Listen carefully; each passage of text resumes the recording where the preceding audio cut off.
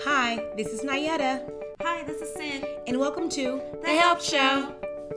Hello, welcome back, and thank you for tuning in for our second episode in our October 4-part series, Addicted to Losing Yourself. Today we have Miss Sherry Flewellen-Ervin, licensed professional counselor and licensed chemical dependency counselor, discussing the definition of signs and symptoms, as well as the implications of substance abuse and drug addiction with Nayetta. Hi, this is Nayetta. I am with Miss Sherry Flewellen-Ervin.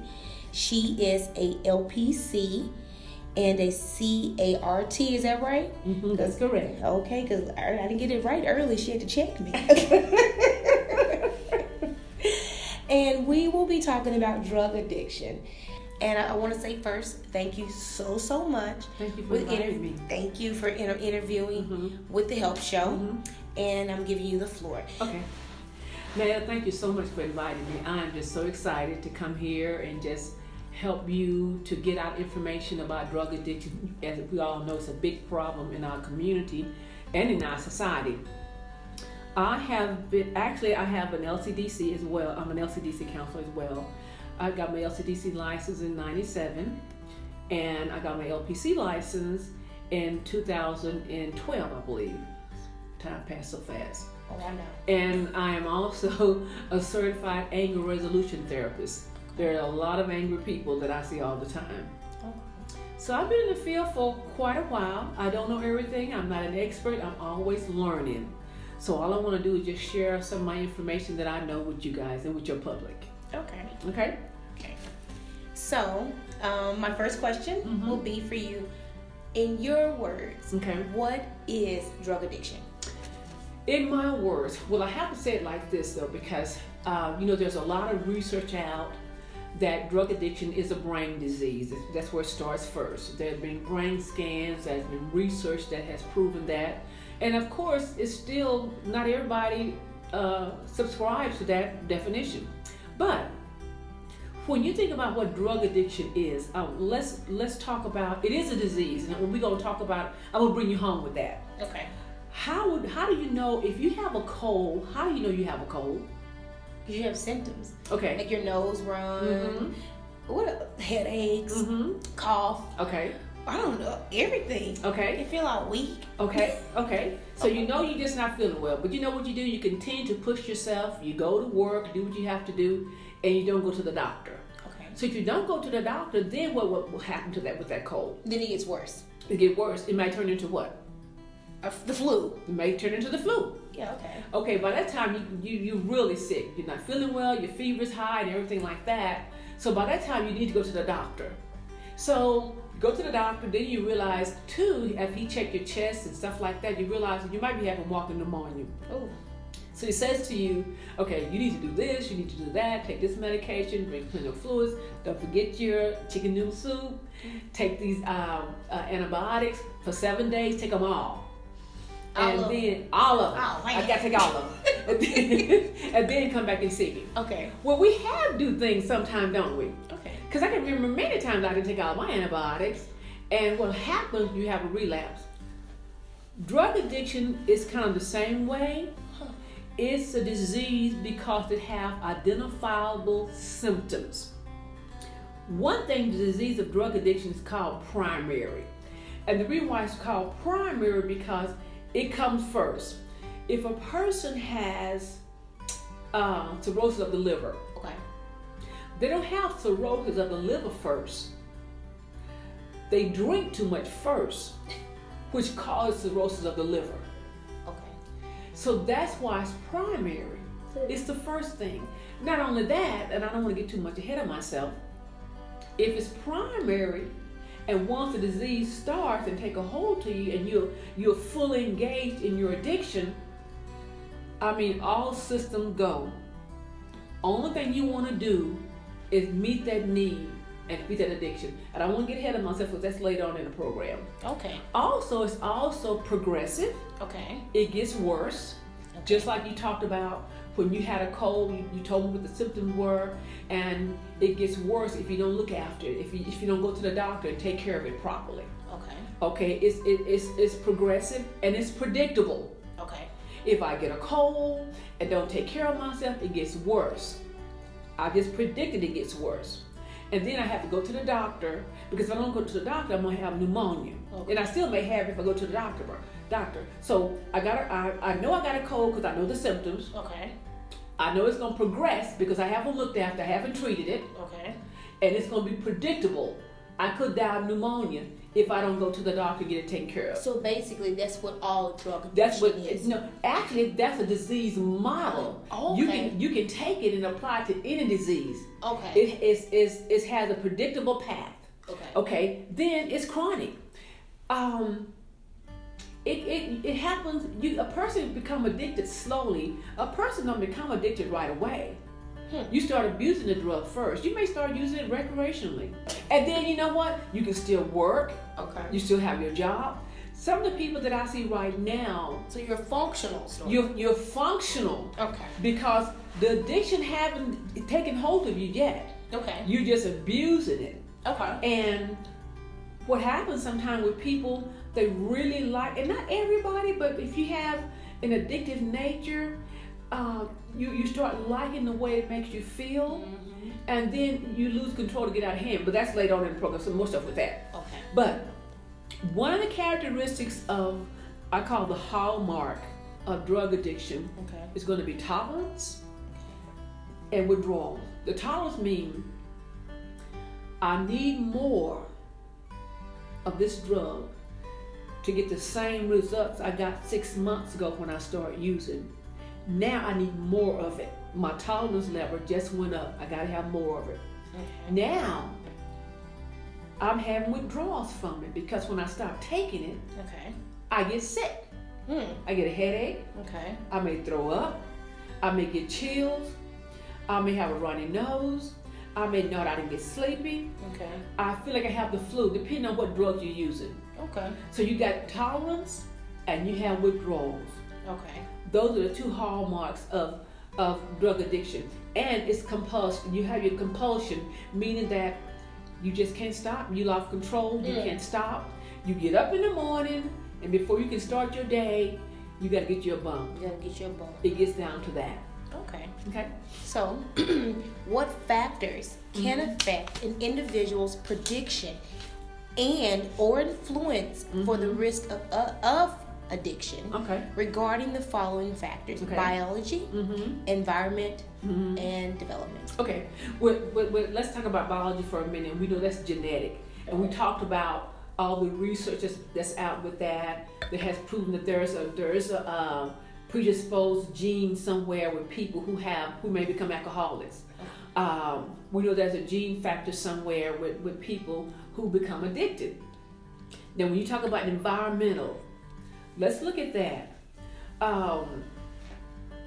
You raise in a family where drug use is running rampant. Mom and dad might use marijuana. Mom and dad may drink too much. Mom and dad parties a lot. That becomes a way of life because that's what you know. That's how you grew up. Children will do what they see. And so sometimes that might be normal. I had a client who smoked marijuana a lot. And one of the things she said, this was a trigger for her, we'll get to triggers later too. One of the things she said that when she's in the day room watching television, she wants to smoke some marijuana. Because when she grew up, she said everybody in my house smoked marijuana when we were watching TV. That's her environment.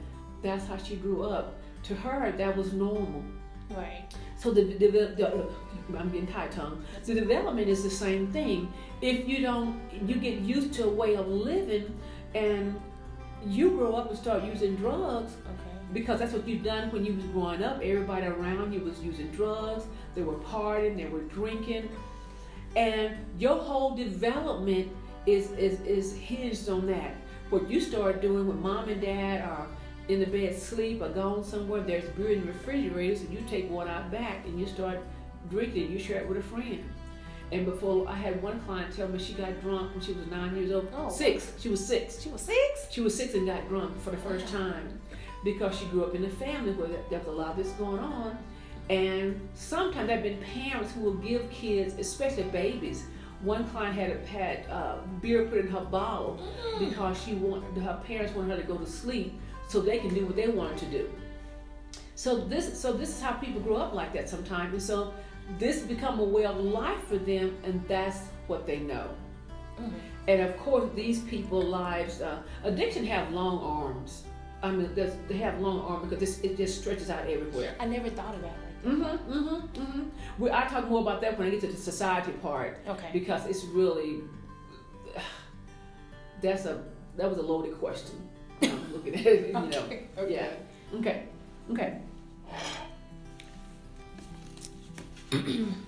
Let me see what we have here. So, so we said the biology part, we did the environment part, and we did the development part. Great.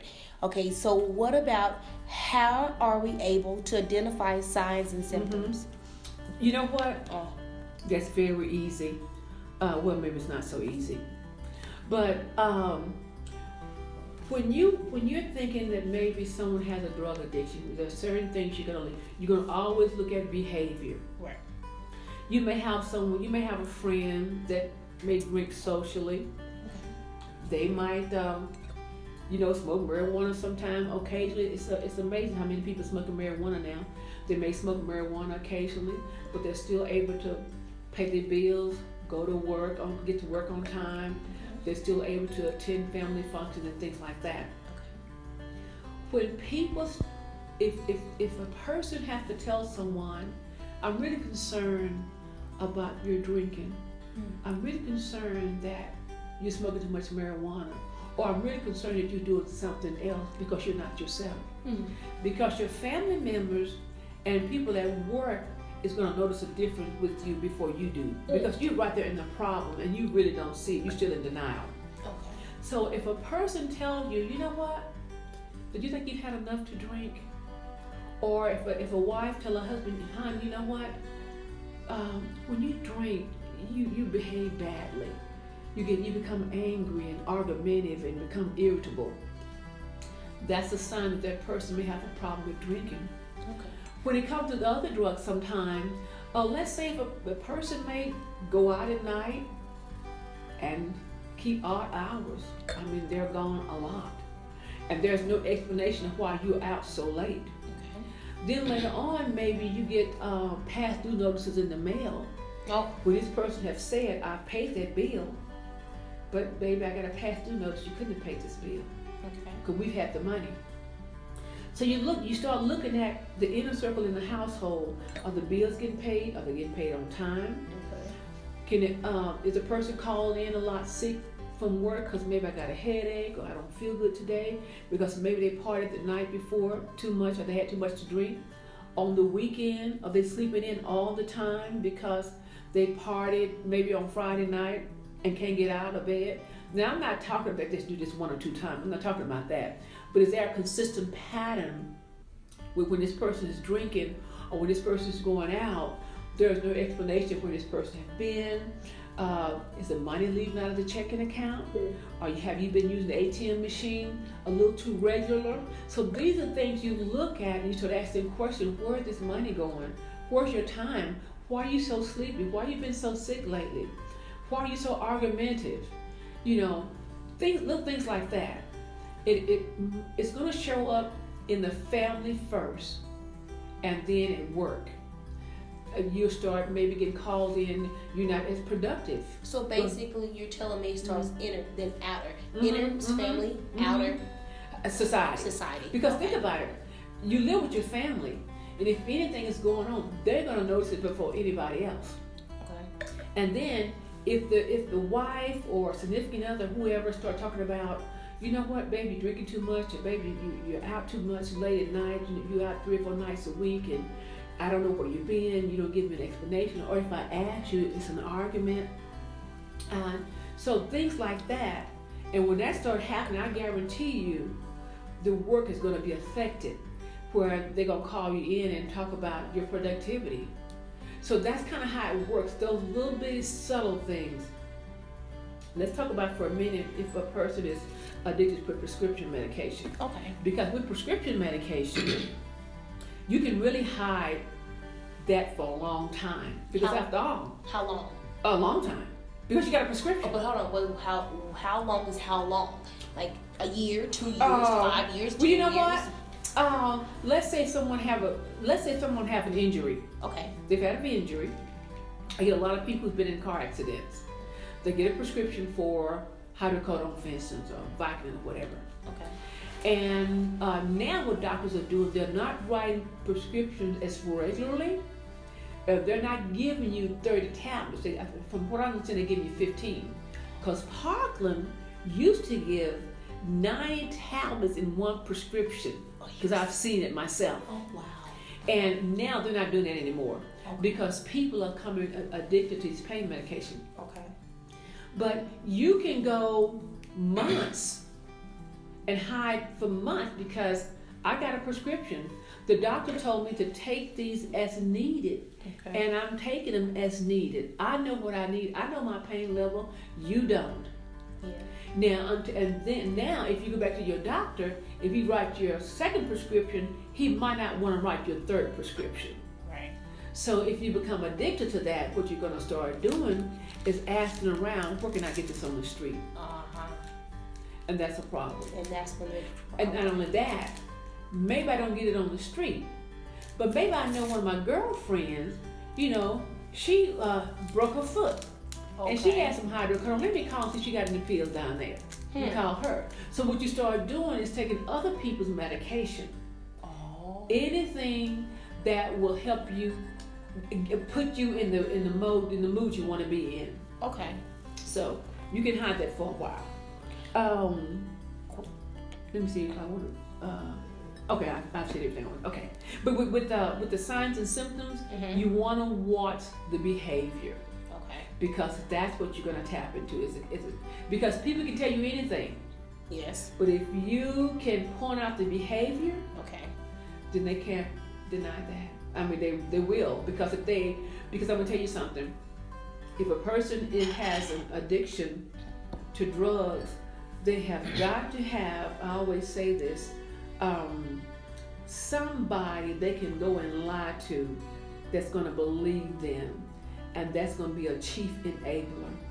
It's usually maybe a wife, maybe a lot of times it could be a mother, but it's somebody they can go to and get money from, tell the best lie to, and this person is going to believe them because they don't want to believe otherwise. They don't want to believe the truth. They don't want to believe the truth. Yes, absolutely. Okay, so are we able to prevent this, and if so, how?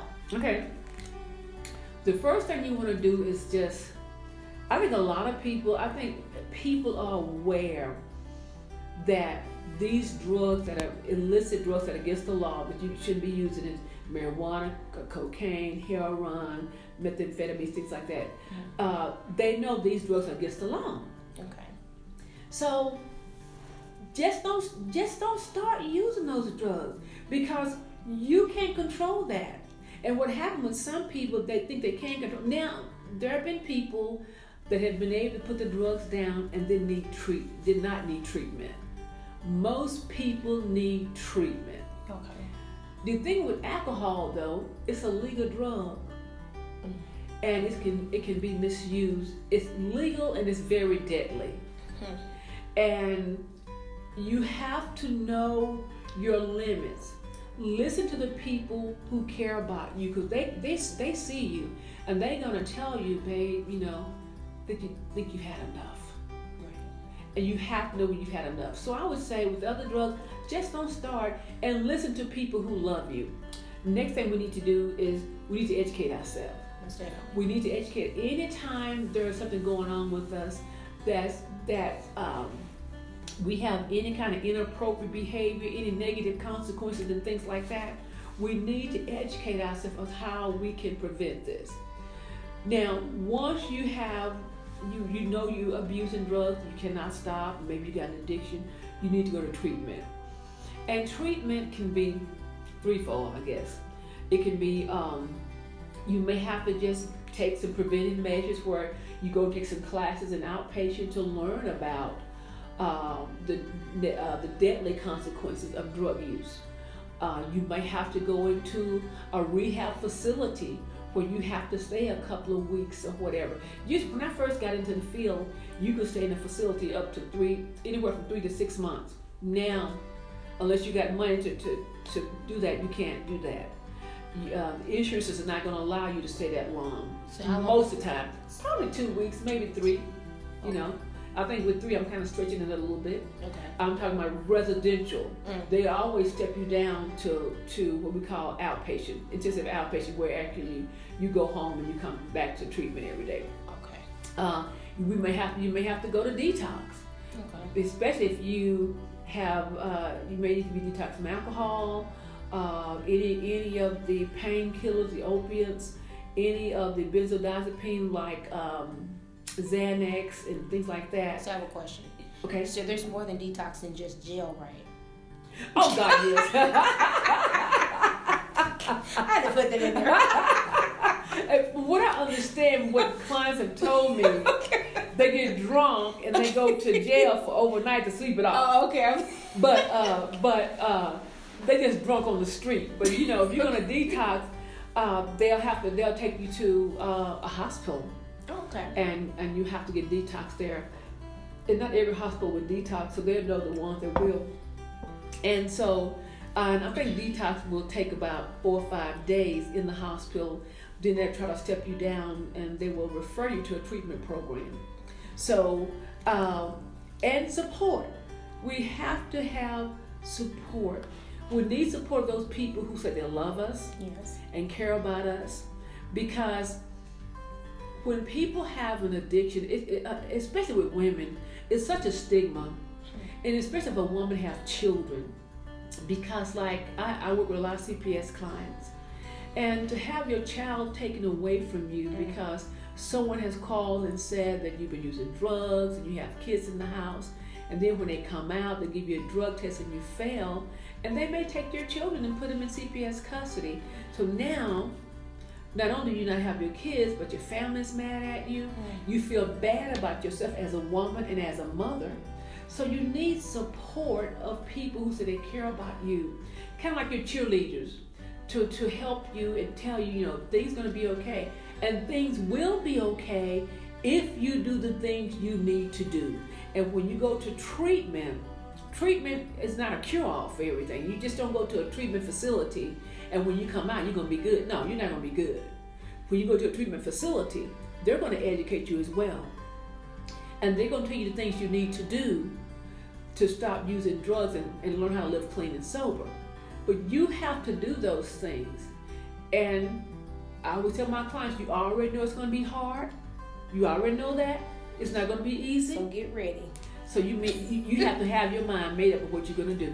Right. And sometimes even when you have your mind made up, you really want to do this, sometimes you may have a relapse. You might have a relapse. But that doesn't mean you have to continue using drugs. If you relapse, pick yourself off, dust yourself off, and start over. Okay. Is drug addiction substance abuse curable? Mm-mm. It's not curable, but you can live a productive, purposeful life if you have a drug addiction. And the reason why I know that, because I know a lot of people who've had 20 years, 25 years, and never picked up another alcohol bottle, never done any more pills, never smoked any more crack cocaine, have never done anything. But there are things in place you need to do. And the way we're going to treat this is that we're going to get educated, like we said before. But there are some specific things. For instance, if I'm an addict, the last thing I need to do is to continue to associate myself with people that are using. And some of these people have been my dearest friends. Some of these people are my family members. But I know these people use.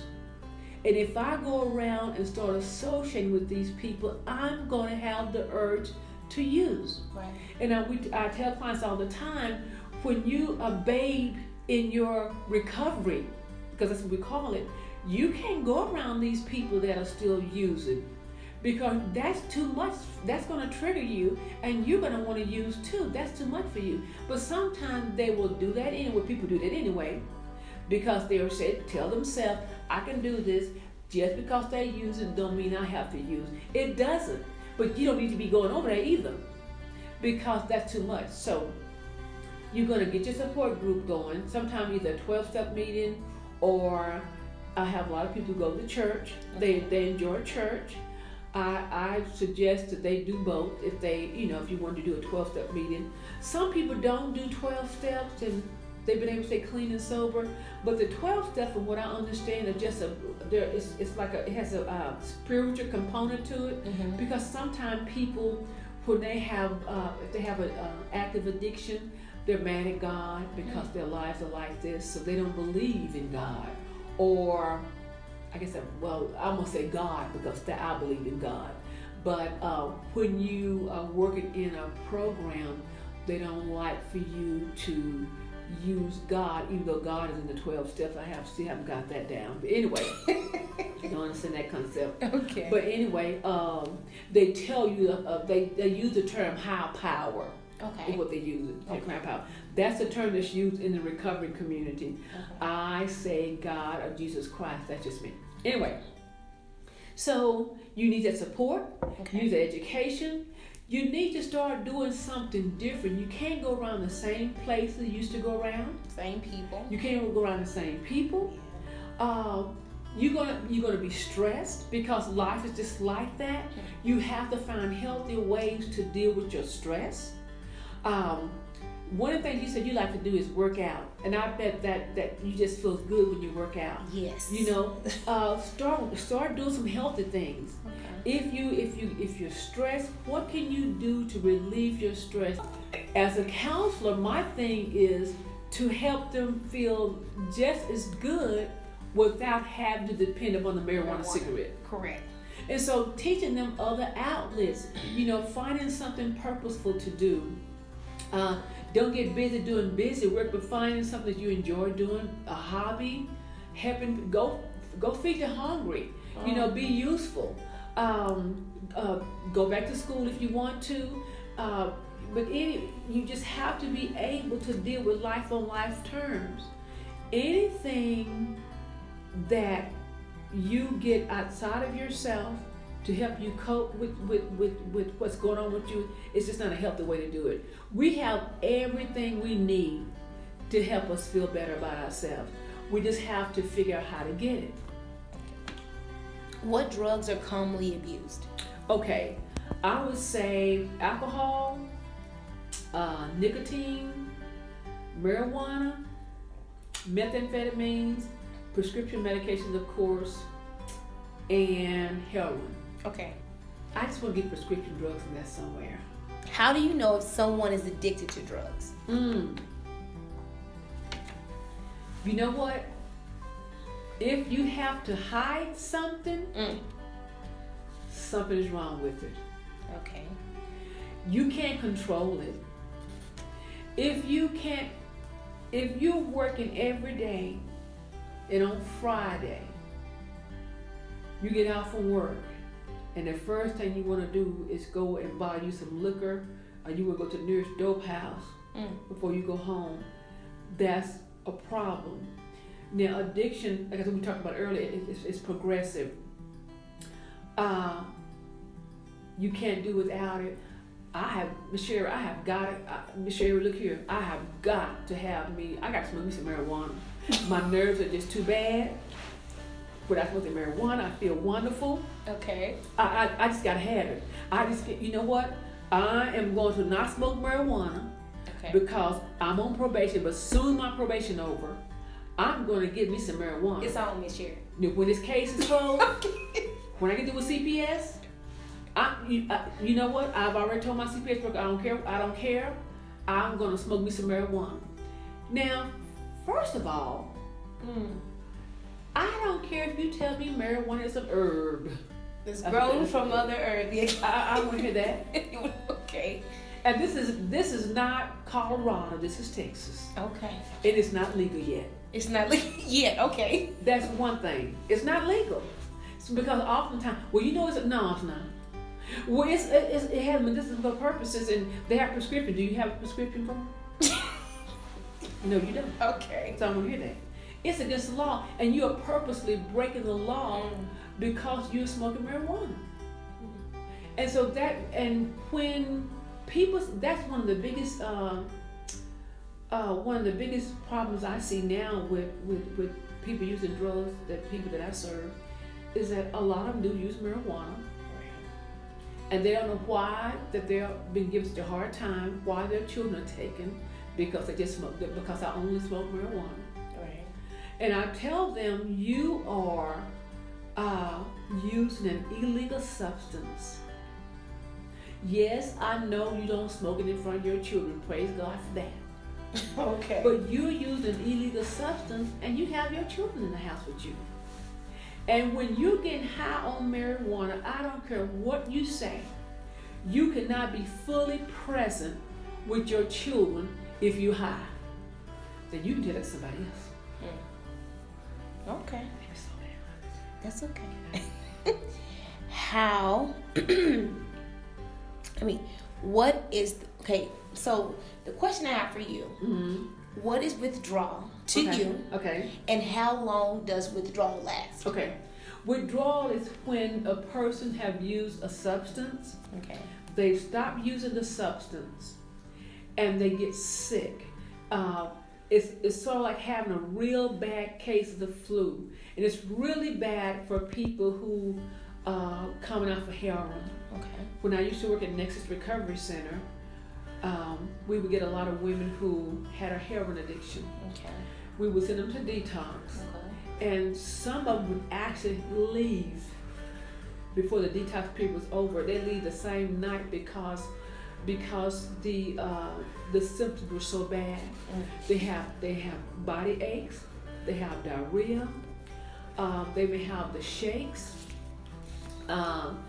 Depending on what the drug is, they may hallucinate. Because different drugs are going to have different type of detox. Like with alcohol, you're going to have irritability. You're going to have real bad shakes. You're going to vomit a lot, probably with both of you, you're going to vomit a lot. And you are just sick. I've had clients that tell me that, Ms. Ervin, I feel like my whole body is just in pain. And if I go get just a little bit, that'll calm me down. But what they do when they go to detox, they give them medication to help them ease the pains of withdrawal, because withdrawal can be pretty bad. And if a person just, there are some drugs that you just abruptly stop. I want to say it's alcohol and Xanax, especially if you become addicted to it and you abruptly stop it, you can actually, it can be fatal.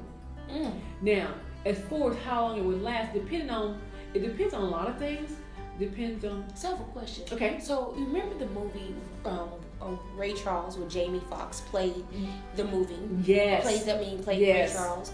And remember when he pretty much detoxed himself? He was sick. And he was sick. Is it like literally sick like that? Oh, like, it's sick like that. Yes. Because it's sick like that. Because it is a movie. Yeah. It's sick like that. It's sick like that. Do you remember the movie New Jack City? Oh yeah. Remember when what's his name? That played the guy that was on drugs. They put him. He went undercover for them. Yeah. Remember, Chris Rock. Yeah. Remember when he was in that room in there, and then he was detoxing? It's like that. It's bad. It's like that. Oh wow. So sometimes people just cannot. They can't go through that initial 24-hour period when they give them the medication. They can't go through that. They don't have time to let the medication work because they're just so sick. But what happens is, if they continue to, if they leave treatment, if they continue to use just to feel better, they're never going to get off of it. I've had clients that tell me that, Ms. Ervin, I've tried to do it, but I just can't stand the pain, so I just go out and get some. We've had people to leave the facility and come back. Oh, wow. Because they really wanted to get help, but the detox was just so painful.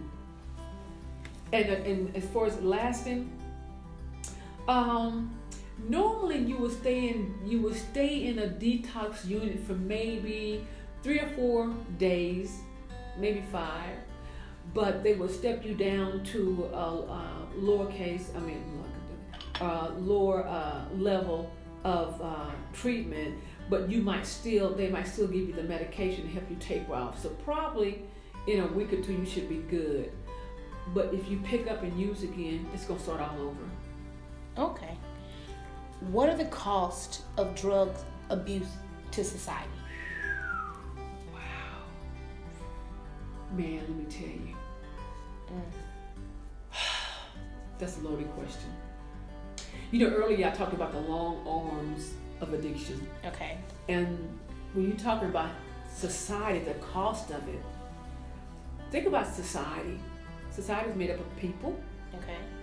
People produces families. Okay. Then you have all these institutions. You have your government institutions that are that we pay for out of our pocket. Our taxpayer money pay for that.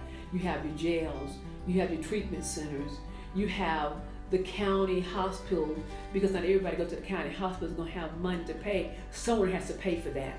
Okay. You talk about all the medication that has to be produced so that people can take medication to feel better if they go to detox.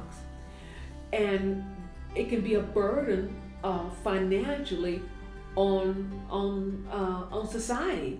And then let's talk about the families that is corrupted. Let's talk about people who their values are compromised. And if my values are compromised and I'm an addict, I may go out and prostitute. I may go out and rob somebody. I may go out and kill somebody because I need to use my drug. These are problems with society. People are in fear. They put burglar bars on their door. Somebody stole my plant off my front porch, and I know he sold it for about $5,000 for this drug. Yes, it did. Is this real life? Yes, they stole my plant. That was a pretty plant. I was upset. They stole several things off my front porch. I was just so mad. Anyway, so then you talk about the jails. Okay. The jails are just so crowded. Who pays for that? That comes out of our pocket, our taxpayers' money. Most definitely. That's a lot. That's a lot. These people have got to be fed. They have got to be clothed. Yeah. They get sick. They go to the county jail, go to the county hospital. Who pays for that? Taxpayers. The taxpayers. Yes. So it's a real burden on society, and more than anything, I think when people become addicted to drugs, you become spiritually bankrupt. If you know, we'll just put it out there. If you know the Lord and you get on drugs, you become spiritually bankrupt because your values that you held so dear become compromised, and you start doing things that you never thought you would do because you have to feed your addiction.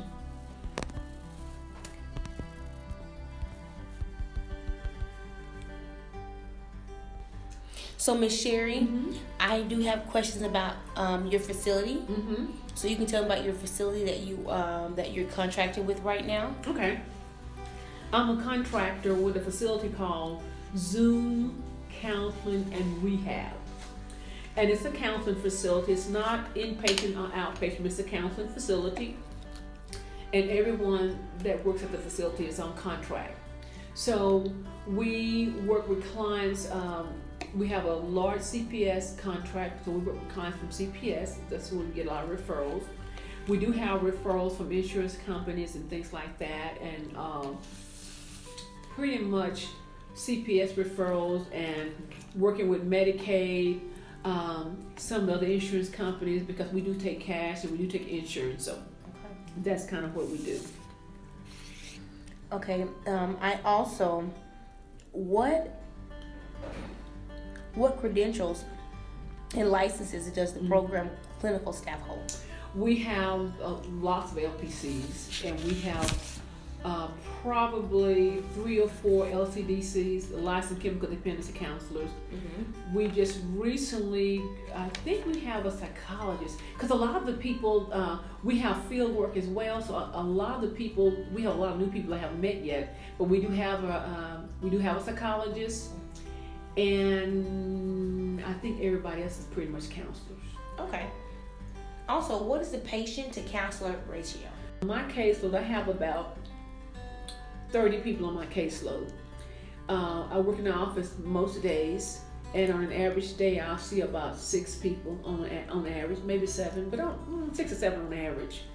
And I have one day where I work in the field, and I have about 4 or 5 people there. Okay. Is treatment gender specific? No. What I would, because we get males and females, we have children, but what I would say is specific would be the treatment plans. Because just because everyone that we might see might have, they may have a drug addiction, and they may have abused drugs. But that doesn't mean that the treatment plan is going to be the same. We are going to address those issues, but everybody has something different going on. So we're going to make sure the treatment plans will be suitable for the client. Okay. So it's going to be more specific. Okay. Does the program address a full range of needs to help the individual, including medical, psychological, spiritual, social, and health wellness issues? You know what? I can only speak for myself. They want us to do that because we talked about. Actually, I had a conversation with the guy that owns the facility about being holistic in our approach to clients. And in order to be effective and for the client to have the best outcome, you want to make sure that all these things are in place. If there's any mental health issues going on, you want to make sure that the client is seeing someone for that. You're going to do that referral. Or if I'm with CPS client, I'm going to contact the CPS worker and suggest that the client have a psychiatric evaluation.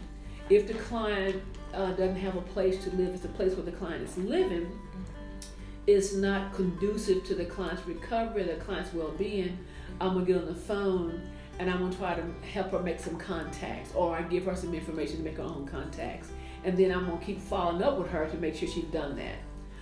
If there are any medical issues, of course, I'm going to refer the client to a medical doctor. And again, as a counselor, I need to follow up with that to make sure that she's doing that. He or she, I keep saying she, but he or she is doing that. So, and you talk about the spiritual component, I think that's very important. You know, we have to, that's to me, that's hands down. You got to have that. And we do talk about that. Now, I'm not trying to save anybody, you know. Okay. And I'm not trying to preach the gospel to anybody. But when you get clients, sometimes when you do get clients, some clients are very open about their belief system. Okay. And you just kind of work with that. You know, you just do that because you don't want to put your beliefs off on anybody. Okay. What is the environment at the facility like? Okay, where I am, I really like it. Okay. It's casual but professional. It's a small facility. We have very few people that work in the office, and we're like family. And so it's wonderful. I really like the atmosphere. I think it's a great place to work. Oh, I like that. Is there ongoing support after leaving the treatment? I'm hoping that it is, because that is one thing that we really stress as a counselor for clients to have support. And I have to tell you that I have had clients, the support was very limited, and I was very concerned. And I told them I was concerned because if you only have your husband or your significant other that you're talking to, and you don't talk to anybody else, and you have no more support, that's an issue. That's an issue for that client. Because no man is an island. You just cannot depend on this one person to be your cheerleader all the time. Right. You got to reach out and you got to have support. If that doesn't happen, the problem may repeat itself. Well, Ms. Sherry, this was wonderful. Thank you. Thank you. I want to say thank you so much for interviewing with the Help Show. Thank you. And I really hope that our listeners, they have learned something from this interview. Okay. And how how drug addiction, it really can affect you. It can. And that you truly need a support system. And I hope that with Zoom, with the facility that you're with, and other facilities, they can reach out, to and to get help. And there's nothing wrong with needing help. There's nothing wrong. Because we all need help. We all need help. Yes. So I want to say thank you for educating me, because it's a you. lot that I did learn today. You guys better watch out now. I'm learning. And I just want to say thank you. Thank you again. And everybody, this is The Help Show. I'm Nyetta Reynolds. I'm speaking with Sherry Flewellen-Ervin. And we're signing out. Okay. Good night, guys. Good night. For more information, visit us on our website at thehelpshow.com. Thank you for listening, and please stay tuned.